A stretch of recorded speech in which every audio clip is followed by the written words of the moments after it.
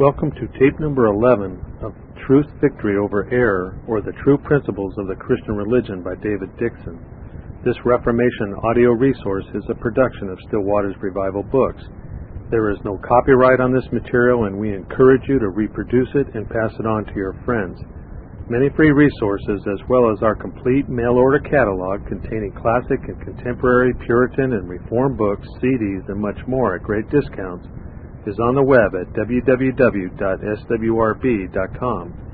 We can also be reached by email at swrb@swrb.com, by phone at 780-450-3730, by fax at 780-468-1096, or by mail at 4710-37A Avenue, Edmonton, Alberta, Canada, T6L 3T5.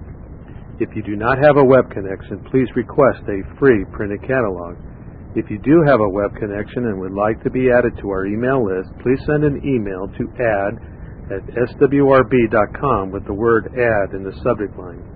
And now to our reading of Truth's Victory Over Error by David Dixon, which we pray you find to be a great blessing and which we hope draws you near to the Lord Jesus Christ. Continuing our reading of Truth's Victory Over Error, Chapter 30 of Church Censures. Question 1.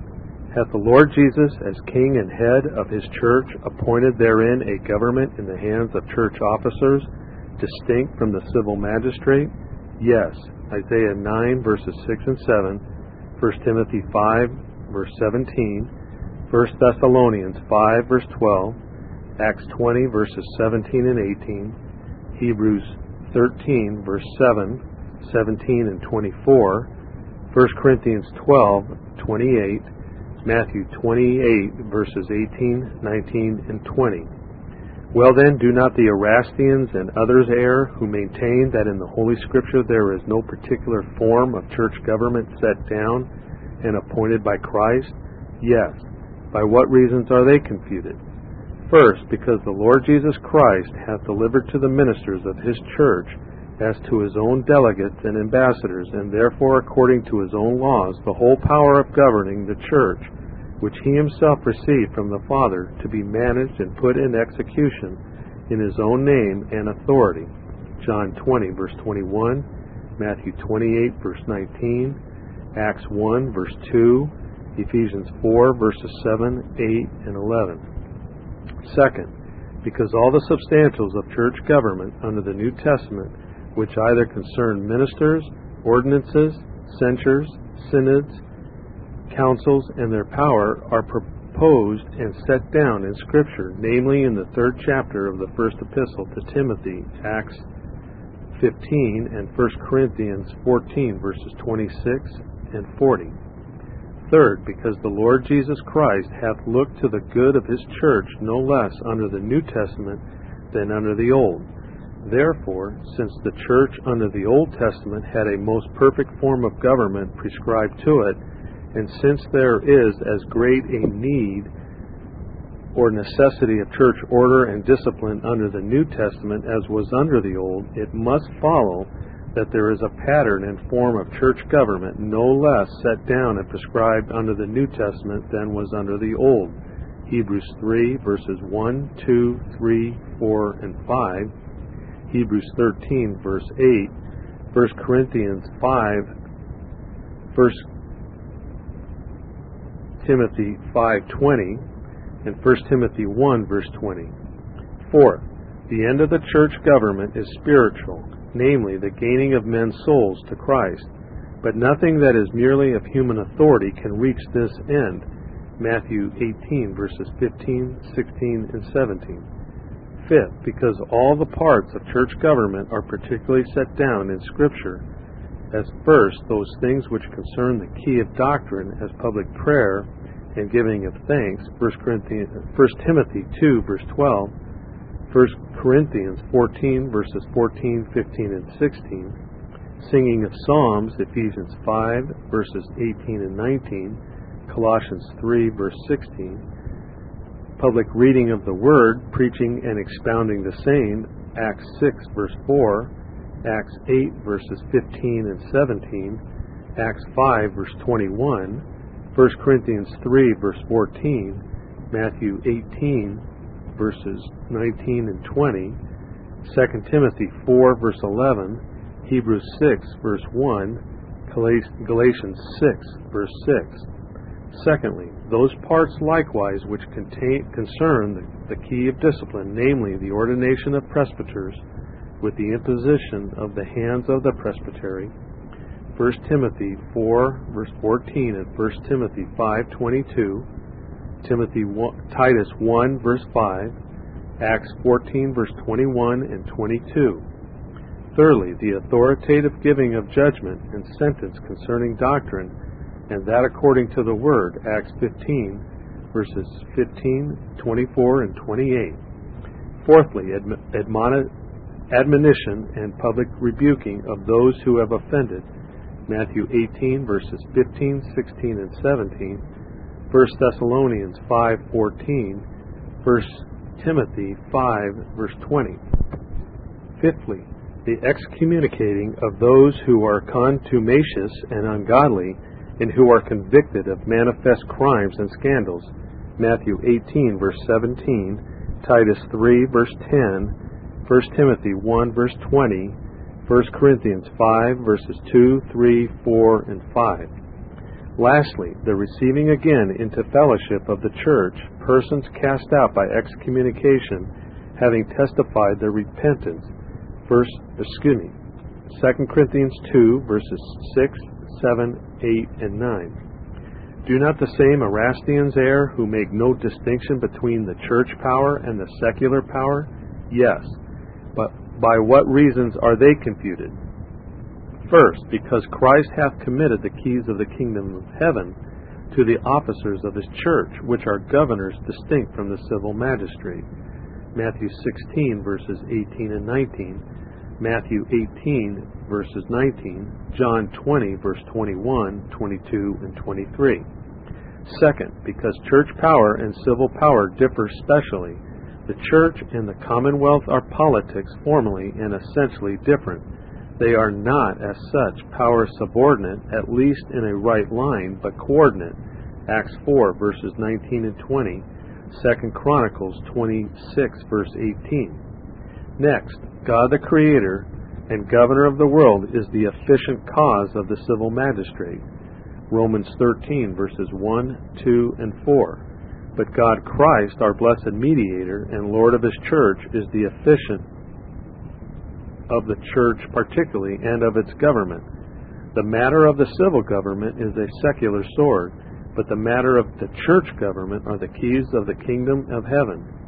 The matter of the civil government may be a senate, many people, the person of one king, of a child, a woman, but the matter of the church government is not of this kind. Hebrews 13, verse 22, 1 Timothy 3, verse 15, 1 Corinthians 14, verses 34 and 35. The matter of the civil government are men and women as members of the commonwealth, without as well as within the church. But as Christians and members of the church, they are not such. 1 Corinthians 5, verse 13. The formal causes of both are distinct. The one inflicts punishment merely spiritual, the other inflicts punishments merely civil. Lastly, the end of this is the corporal and external good of a society, but the end of that is the spiritual good of the church and its edification. Matthew 14, verse 15, 1 Corinthians 5, 55, 2 Corinthians 10, verse 8. Do not likewise the Socinians, Anabaptists, Quakers, many independents, and others err, who maintain that the key of doctrine or the public preaching of the word is proper to any man furnished with suitable gifts, though not called and sent to that employment? Yes. By what reasons are they confuted? First, because no man can believe in Christ of whom he hath not heard, and how shall he hear without a preacher? And how shall he preach unless he be sent? Romans 10, verses 14 and 15. Second, because women may have suitable and competent gifts of preaching, and yet they are forbidden to speak in the church. 1 Timothy 2, verse 12. Third, because the Scripture blames such as have run and yet have not been sent. Jeremiah 23, verses 21 and 32. Fourth, because no man taketh this honor to himself, that is, he ought not to take it, but he that is called of God, as was Aaron. Hebrews 5, verse 4. Fifth, because the Scripture mentions that God hath set apart certain peculiar ministers for the preaching of the Word.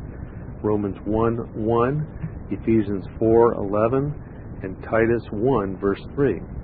Sixth, because no man can take the office of a civil magistrate or of a deacon of the church upon him unless he be called thereunto. Luke 12:14, Acts 6, verse 5, 1 Timothy 3, verse 10. And therefore no man ought to take upon him the public preaching of the word, unless he be called thereunto likewise. Seventh, because he that taketh upon him this office without a call, he usurpeth authority in the church, seeing preaching is an act of authority. 1 Thessalonians 5, verse 12. Eighth, because the titles which are given to the preachers of the gospel are names of offices, they are called the ambassadors of Christ. 2 Corinthians 5, verse 20. Stewards of the word, Titus 1:7. The men of God, 1 Timothy 6, verse 11. And angels, Revelation 2, verse 1. Ninth, because there is not one approved example in all the Word of God for a gifted brother to preach without a call, and therefore, seeing it is not done in faith, it must be sin. Must every fellow that takes a lax in his tongue go up to the pulpit and ease himself. 10th, because there are precepts and rules set down in Scripture for all the ages of the church to the end of the world, anent the calling of men to be ministers of the gospel. 1 Timothy 3, verses 2, 3, 6, and 7, and 1 Timothy 5, verses 21 and 22. Do not likewise the Independents, Brownists, and Anabaptists err, who maintain that the right and power of governing the church belongs no less to the multitude and community of believers than to the officers of the church? Yes. By what reasons are they confuted? First, because the Scripture expressly teaches that God has committed the government of His church and the care of His people to certain chosen persons, and not to all and every one. Ephesians 4, verses 11, 12, and 13, 1 Corinthians 12, 28. Second, because if the power of the keys were given to believers in common, either they are given to them as believers, or as they are gifted by God with gifts and qualifications above others for governing the church, and chosen out of the rest for performing that office.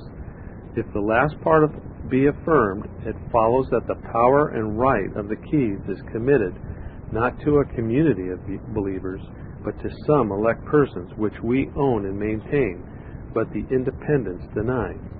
If the first be asserted, then it follows first that the case of governing the church is committed to women and children being believers, and so they must necessarily have the power of seeing as being eyes and watchmen to the church, the power of hearing as being the ears of the church, and the body of the church must be deformed, because the whole body is an eye, and the whole body is an ear.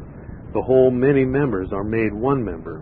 1 Corinthians 12:12, 13, 14, 15, 16, 17, 18, 19.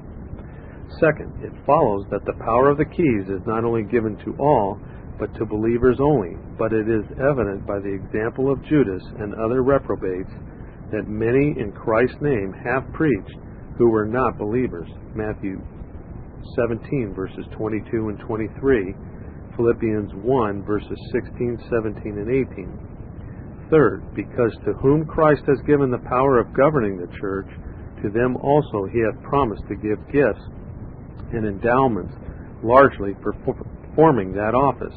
John 20, verses 21, 22, and 23, 1 Corinthians 4, verses 6 and 7, Matthew 28, verses 19 and 20. But to a community of believers, God has never promised a spirit for the ministry, nor gifts for that employment, nor did he ever bestow or confer any such endowment. Fourth, because Christ our mediator appointed ecclesiastical officers and church governors before ever there was a formal church under the New Testament gathered and set up. Luke 9 verse 1, Luke 10 verses 1, 2, and 3, John 20 verses 21, 22, and 23, Matthew 28 verses 16 and 20. This was all done before his death, and before his ascension he did the like. Ephesians 4 verses 8, 11, and 12, Acts 2 verse 1, 1 Corinthians 12 verse 28. Now it is evident that there was no formal gathering together of a church before the feast of Pentecost, Acts 2. Ecclesiastical ministers and officers were appointed for calling in and gathering together the mystical body of Christ vis-a-vis his members. Therefore it was needful that ministers baptizing ought to be before persons baptized, that gatherers of the church ought to be before persons gathered, that callers and inviters to Christ ought to be before persons called and invited. Fifth, this democracy or popular government cannot but bring in great confusion, whence many absurdities will follow, as the Church of God should be an organic body, that women who are forbidden to speak in the church must have the keys of the kingdom of heaven hanging at their belt. Forsooth, all must govern, and none must be governed. All must attend the government of the church. All must be rendered uncapable for going about their particular callings, which God calls them to every day. Therefore, seeing this sort of government brings so much confusion with it, it is most probable that it is not of God, who is a God of order and not of confusion. 1 Corinthians 14, verse 33. Question 2. Are church censures necessary for reclaiming and gaining of offending brethren, for deterring others from the like offenses, for purging out of that leaven which might infect the whole lump, for vindicating the honor of Christ and the holy profession of the gospel, and for preventing the wrath of God which might justly fall upon the church, if they suffer his covenant and the seals thereof to be profaned by notorious and obstinate sinners? Yes. 1 Timothy 5 verse 20, 1 Timothy 1:20, 1 Corinthians 11:27 to the end, and Jude verse 23. Are the officers of the church for the better attaining of these ends to proceed by admonition, by suspension from the Lord's table for a season, and by excommunication from the church according to the nature of the crime, or scandalous offense, and demerit of the person? Yes. 1 Thessalonians 5:12, 1 Corinthians 5 verse 4, 5, and 13, Matthew 18 verse 17, Titus 3 verse 10. Well then, do not the Socinians, Anabaptists, Quakers, and other sectaries err who deny that any church censures should be inflicted upon offenders? Yes. Do not likewise the Erastians err who maintain there should be no suspension from the Lord's table, or excommunication from the church? Yes. By what reasons are they confuted? First, because the power of the keys is given to the ministers of the church, wherewith, not only by the preaching of the word, but also to church censures, they open and shut the kingdom of heaven, as will appear by comparing these places of Scripture together. Matthew 16 verse 19, Matthew 18 verse 17. Second, because he that offends publicly and after admonition persists pertinaciously in his sin should be esteemed as a publican and heathen. Matthew 18 verse 17.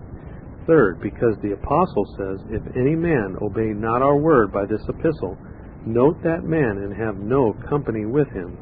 Note him, that is, either by excommunication or some other note of church censure. 2 Thessalonians 3 verse 14.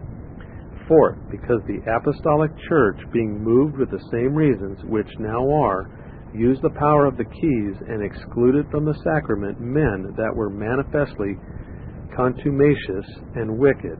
1 Corinthians 5 verses 2 and 3, and 1 Timothy 1, verse 20, 2 Thessalonians 3, verse 6 and 14. Fifth, because the apostle says, "Them that sin vis-a-vis publicly rebuke before all, that others may also fear." 1 Timothy 5, verse 20. Sixth, consider the various ends of ecclesiastical censures as the reclaiming of offending brethren, and the rest of them which are set down in the question.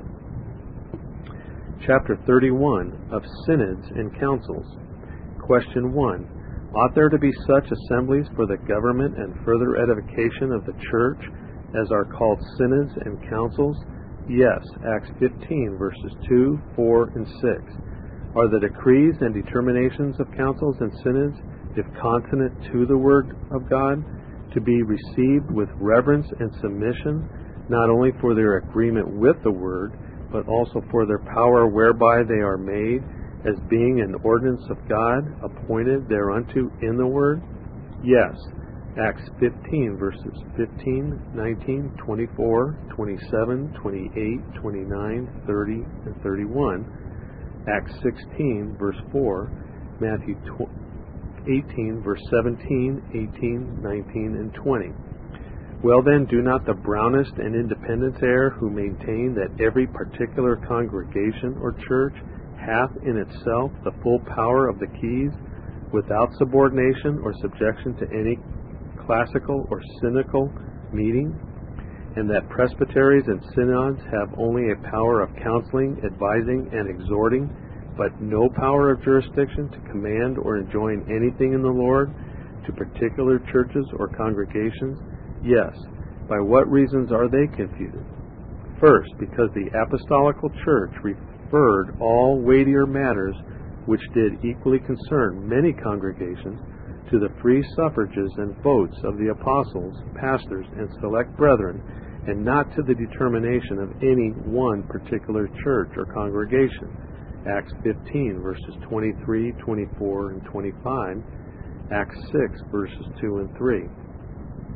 Second, because it is evident from Scripture that there have been many particular churches and congregations subordinate to one presbytery. For in the church of Jerusalem it is manifest that there were more than one congregation. First, from the multitude of believers who were of a greater number than could be in one congregation, for hearing the word and communicating.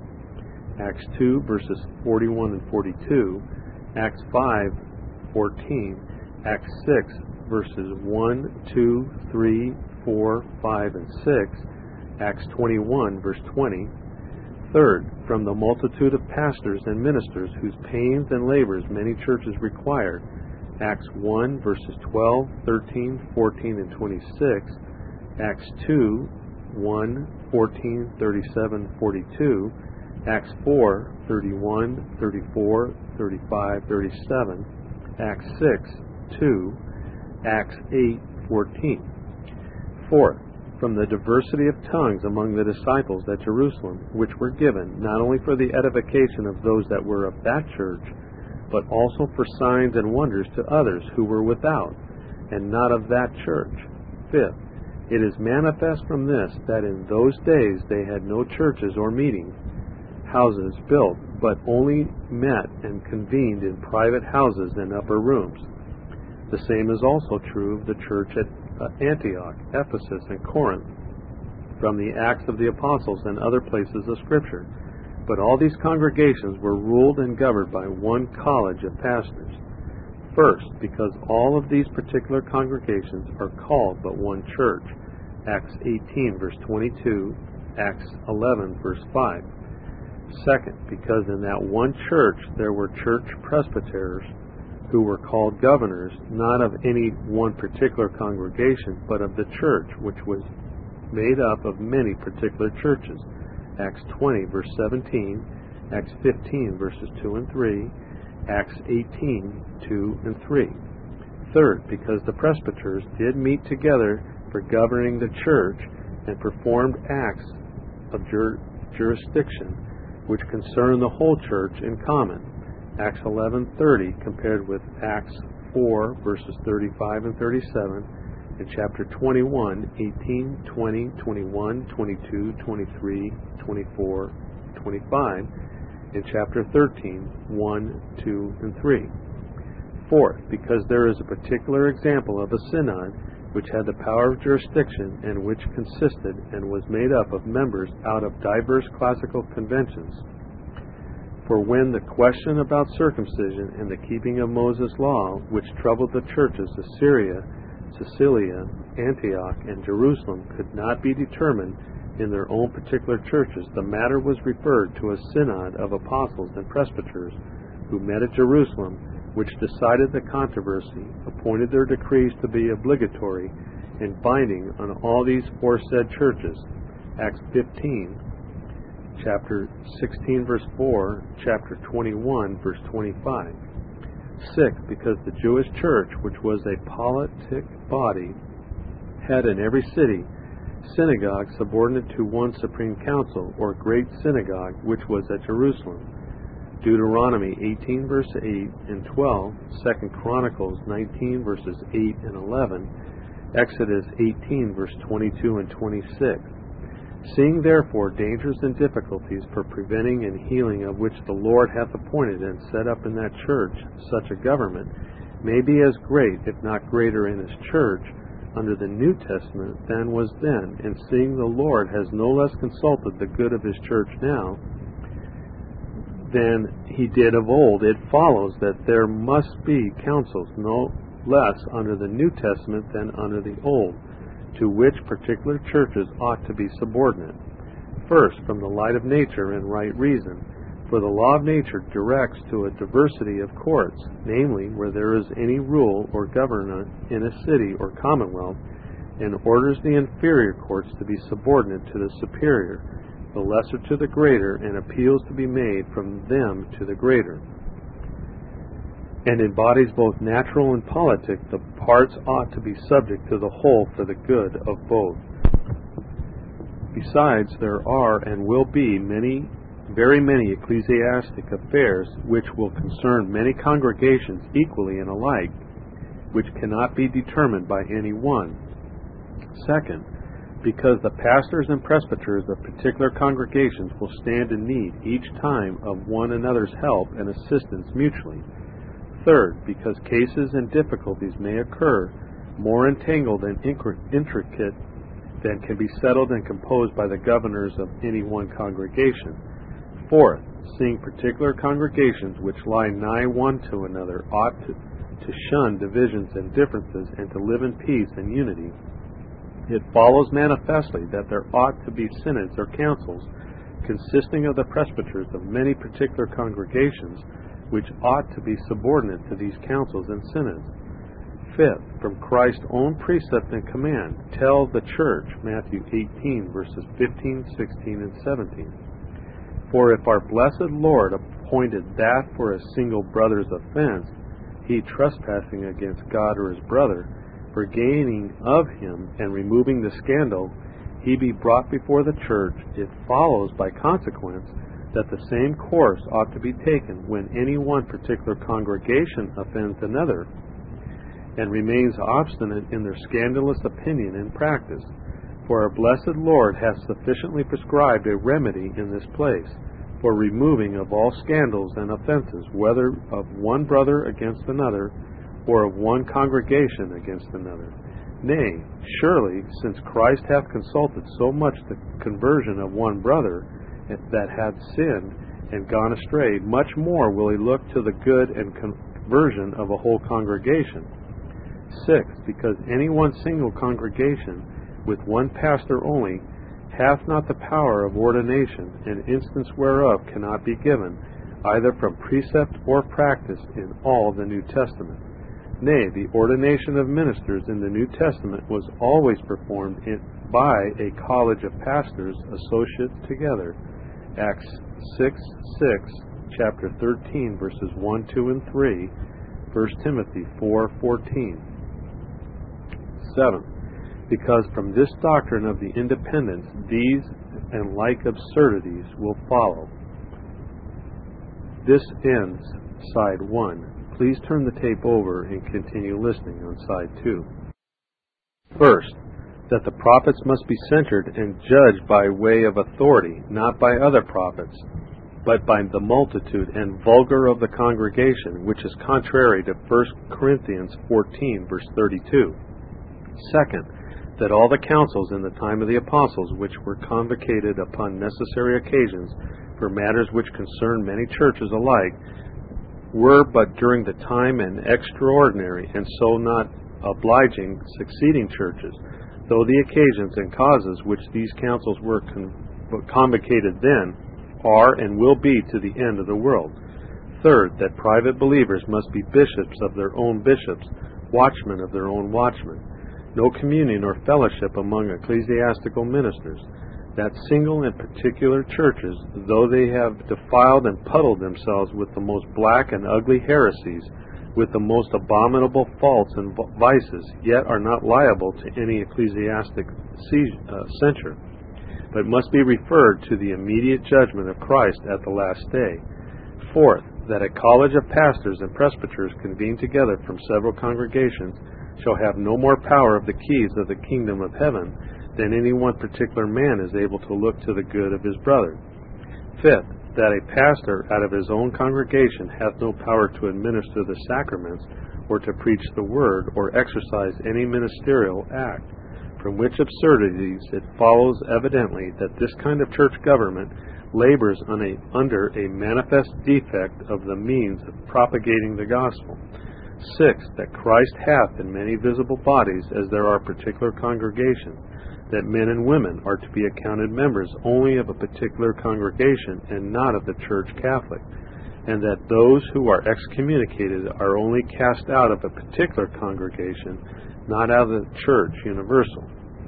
Question 2. May not the ministers of the Church of themselves, by virtue of their office, meet in assemblies with other fit persons upon delegation from their churches, when magistrates are open enemies to the Christian religion? Yes.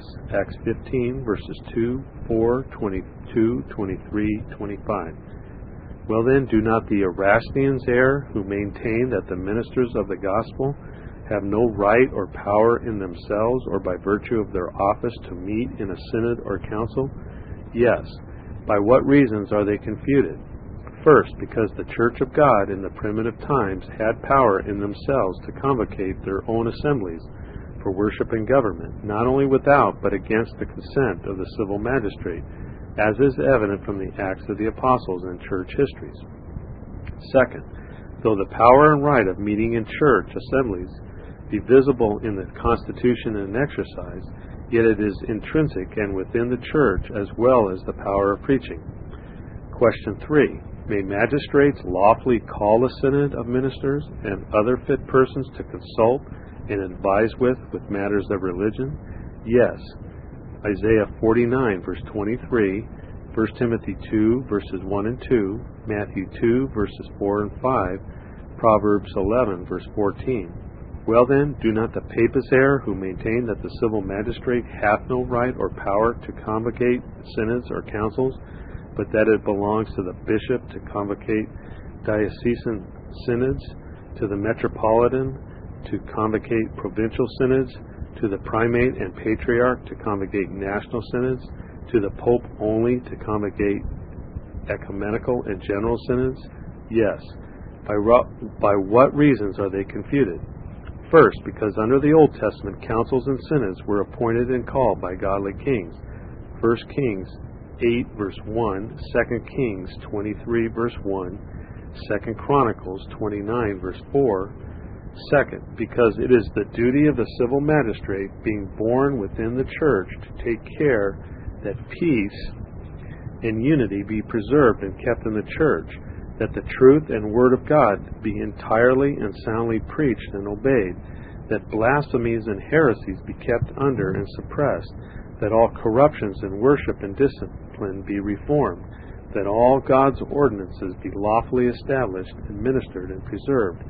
And if it should happen that both church and state judicatories should make a universal defection from the purity of doctrine and worship received and acknowledged, it is the duty of a godly king, by virtue of his regal power and authority, to set about a work of reformation Reformation, and to call and command all ranks of people to return to the true worship and service of God. Isaiah 49:23, Psalm 122, verse 7 and 8 and 9, Ezra 7, verses 23, 25, 26, 27, 28, Leviticus 24, verse 16, Deuteronomy 8, verse 5, 6, and 12, 1 Chronicles 8, verses 1 to 9, 2 Kings 23, verse 1 to 36. Third, from the example of Constantine that did convocate the First Nicene Council, from Theodosius the elder that did call the First Council of Constantinople, from Theodosius the younger that did call the First Council at Ephesus, from Martinus that did call the Chalcedon Council. Question 4. May all synods and councils since the Apostles' day err? Yes. And have not many actually erred? Yes. Well then, doth not the Popish Church err, who maintain that councils confirmed and solemnized by the Pope's authority cannot err, neither in explaining doctrines of faith, nor in delivering precepts and rules of manners common to the whole Church? Yes. By what reasons are they confuted? First, because all the priests, Levites, and prophets of the Jewish Church, who had the same promises which the Christian Church hath now under the New Testament, 1 Corinthians 10, 3 and 4, 2 Samuel 7, verse 16, Isaiah 49, verses 15 and 16, together with the high priest, have sometimes erred, as is clear from the following scriptures. Isaiah 41, verse 10 and 11, Jeremiah 6, verse 13, Jeremiah 14, verse 14, Hosea 6, verse 7, 8, 9, Micah 3, verse 9. The Lord's prophets that were immediately guided and inspired by him must be accepted. Second, because councils under the Old Testament lawfully called have sometimes erred. 2 Samuel 6, verse 2 and 3, Jeremiah 26, verses 7, 8, and 9, 1 Kings 22, verse 6, and under the New Testament, John 9, 35, John 11, 47 and 48, 52, Matthew 26, verse 57, 59, 65, and 66, Acts 4, verse 5, 6, 17, and 18. Third, because the Pope cannot show a proof of infallibility, Romans 3, verse 4.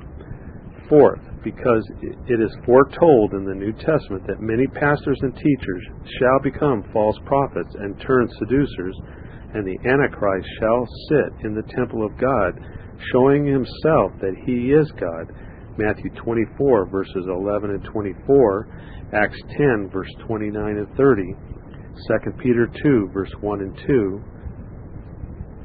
2 Peter 2, 2 Thessalonians 2, verse 14. Fifth, it is most evident that many councils approved and authorized by the Pope have most foully erred, and that some have openly contradicted others. Chapter 32, of the state of men after death and the resurrection of the dead. Are the souls of the righteous, being made perfect in holiness, received into the highest heavens, where they behold the face of God in light and glory? Yes, Acts 3:21, Ephesians 4, verse 10. Well then, do not the Greeks, Arminians, Anabaptists, and Papists err, who maintain that the souls of the righteous are not presently after death admitted to enjoy happiness, which consists in seeing of God, but are put into some mansion, though it be not a heavenly one, yet a place above hell, where they enjoy, even until the resurrection, some heavenly delight and recreation, without seeing of God? Yes.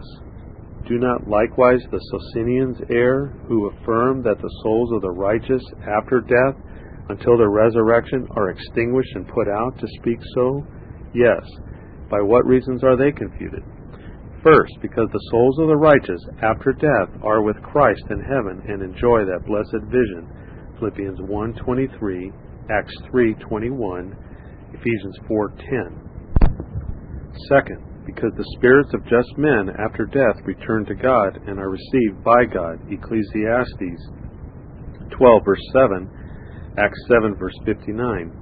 Note that Solomon only speaketh of the people of God, yet some understand it of the souls both of believers and unbelievers, which are both sentenced by God as supreme judge immediately when a man dieth, every man to his place, the souls of believers to heaven, of unbelievers to hell. Third, because the saints departed together with the angels are said to sing perpetual praises and thanksgivings before his throne.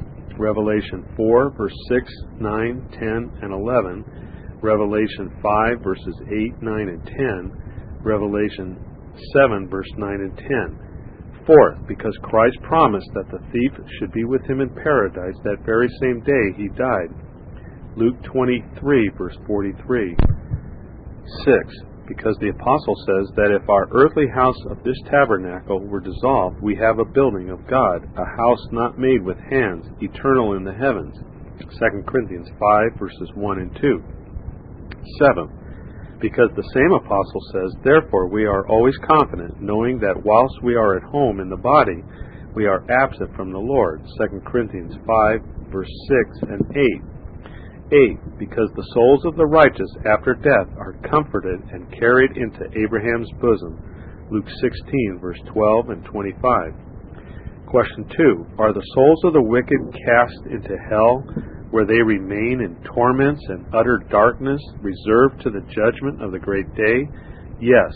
Luke 16, verses 23 and 24, Acts 1, 25, Jude 6 and 7, 1 Peter 3, 19. Well then, do not the Greeks and others err who maintain that the souls of the wicked are not adjudged to hell's torment till after the resurrection? Yes. Do not likewise the Socinians err who maintain that the souls of the wicked shall never be tormented in hell? Yes. By what reasons are they confuted? First, because the particular judgment of every single man follows immediately his departure out of this life.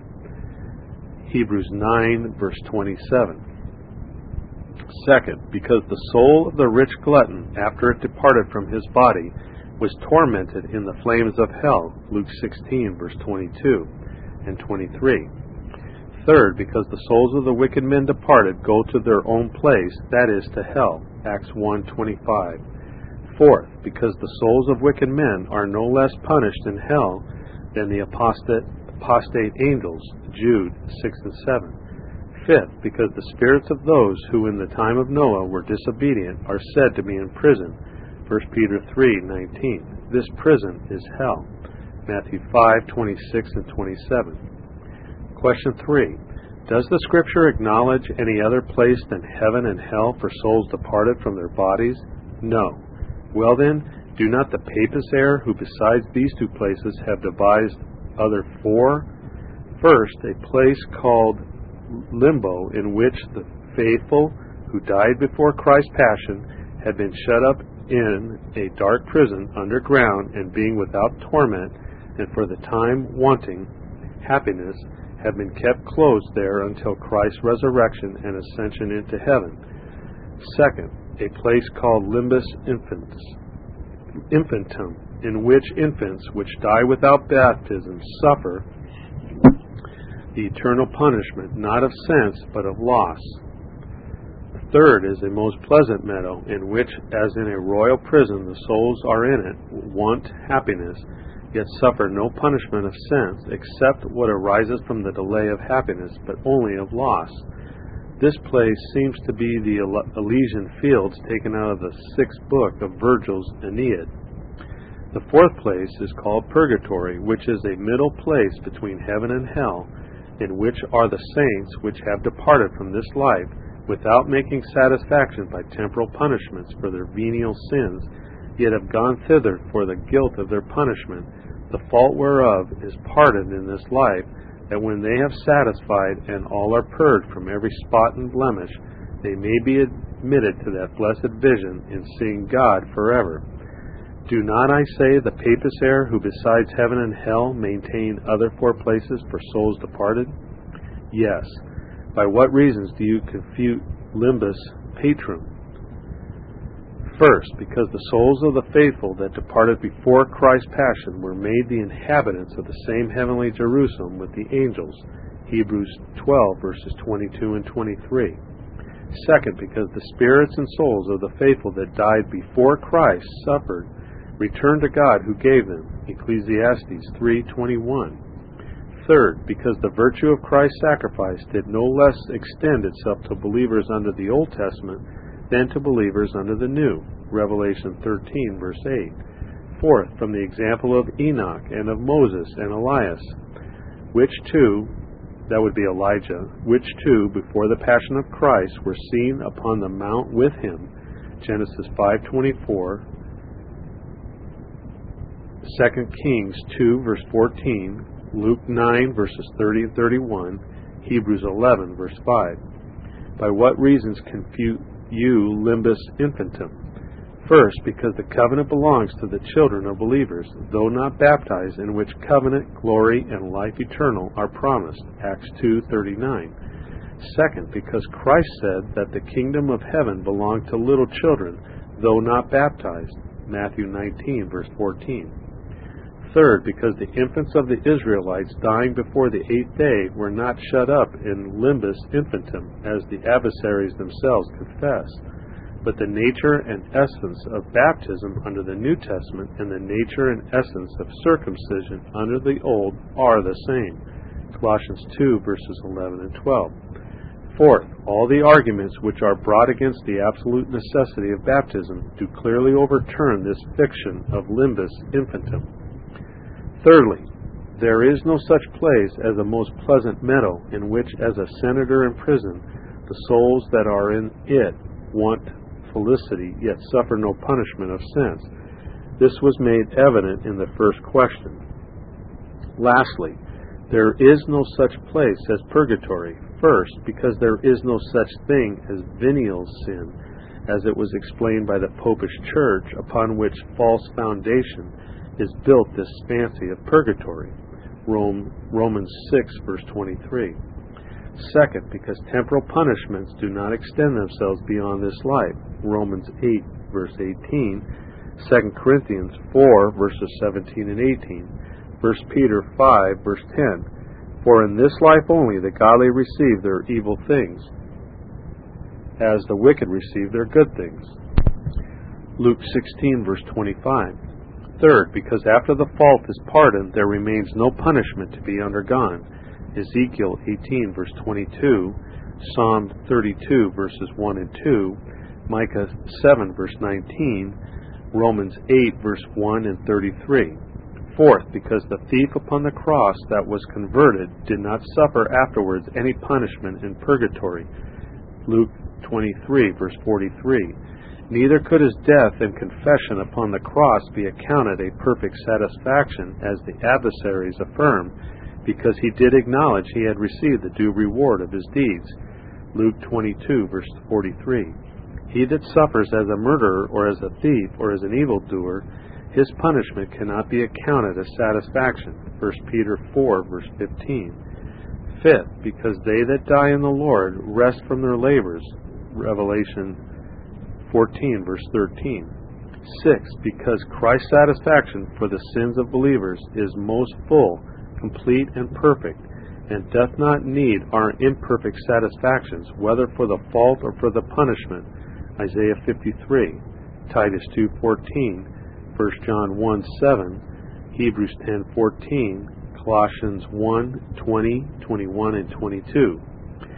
Neither by our sufferings in purgatory is Christ's satisfaction applied to us. First, because our sufferings there cannot be an instrument for applying Christ's merits to us. For on God's part we have the Word, sacraments, and the Spirit as means for applying His merits to us. On our part we have faith. Was it ever heard of in the Word of God that the Lord made use of exquisite torments for applying His grace? To apply mercy by the executing of justice? Is forgiving of debt applied by exacting the debt? Shall pardon be applied by the punishing of us? Question 4. Will such as are found alive at the last day not die but be changed? Yes. 1 Thessalonians 4, verse 17, 1 Corinthians 15, verses 51 and 52. Well then, do not the papists err, who maintain that such as are found alive at the last day shall die? Yes. By what reasons are they confuted? First, because Christ is ordained of God to be judge of quick and the dead, which distinction would be made needless if all truly died. Acts 10:42. Second, because the apostle says, as was cited, we shall not all sleep, but be changed, which place of Scripture is not to be read. We shall all therefore sleep, as the papists say, putting in the Greek particle, therefore, for not, because this illative particle cannot agree sufficiently with the apostle's preface. Behold, I show you a mystery. This mystery is not death itself, but a change in place of death, which is a great mystery indeed. Third, as the resurrection of many of the bodies of the saints was a preamble of the great resurrection of our bodies. Matthew 27, verse 52.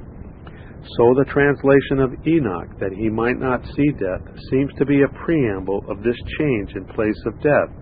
Hebrews 11, verse 9. Question 5. Shall the dead be raised up with the same bodies and none other, although with different qualities, which shall be united again to their souls forever? Yes. Job 19, 26 and 27, 1 Corinthians 15, verse 42, 43, and 44.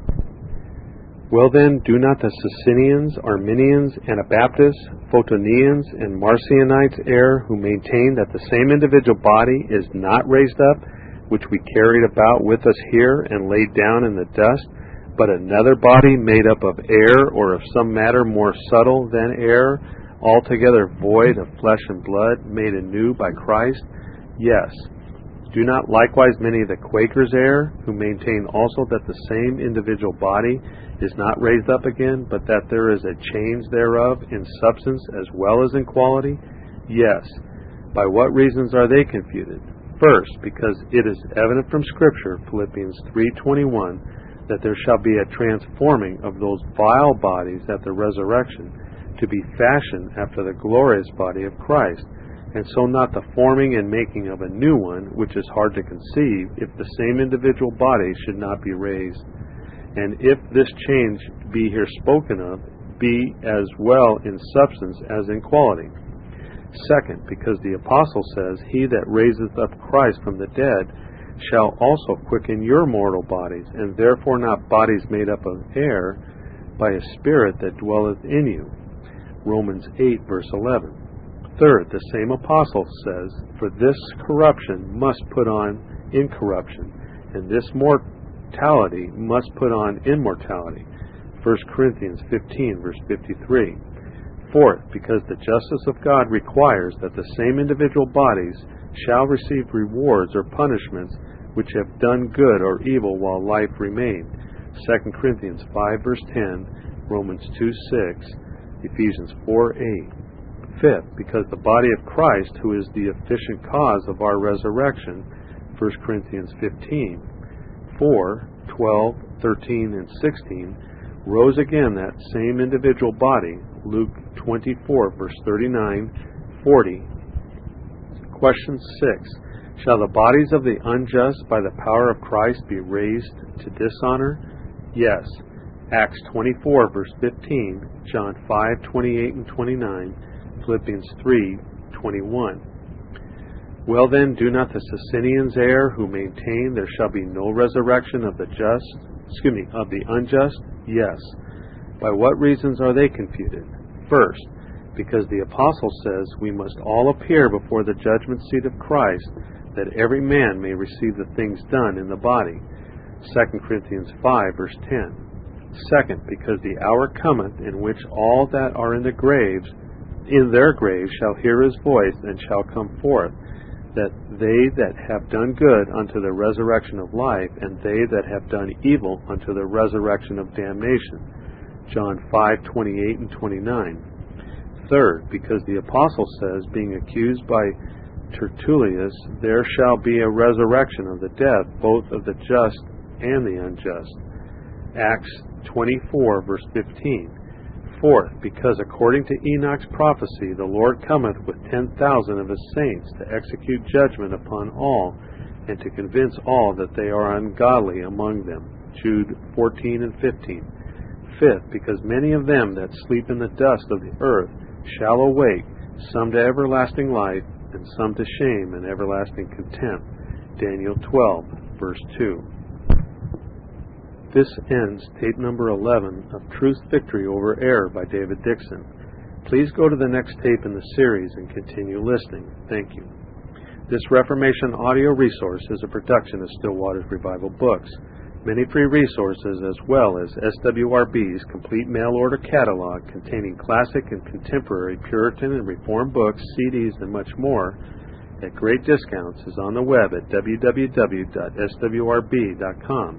We can also be reached by email at swrb@swrb.com, by phone at 780-450-3730, by fax at 780-468-1096, or by mail at 4710-37A Avenue, Edmonton, Alberta, Canada, T6L3T5. If you do not have a web connection, please request a free printed catalog. If you have a web connection and would like to be added to our email list, please send an email to add@swrb.com with the word add in the subject line. This book, Truth's Victory Over Error by David Dixon, is also available from Still Waters Revival Books in softcover format at a discount in our A to Z author listings. And please don't forget to look over the 62 CDs that make up our Reformation and Puritan bookshelf CD sets if you visit our website at swrb.com, as these CDs are a great way to build a major Reformed library at a fraction of the cost of the printed book.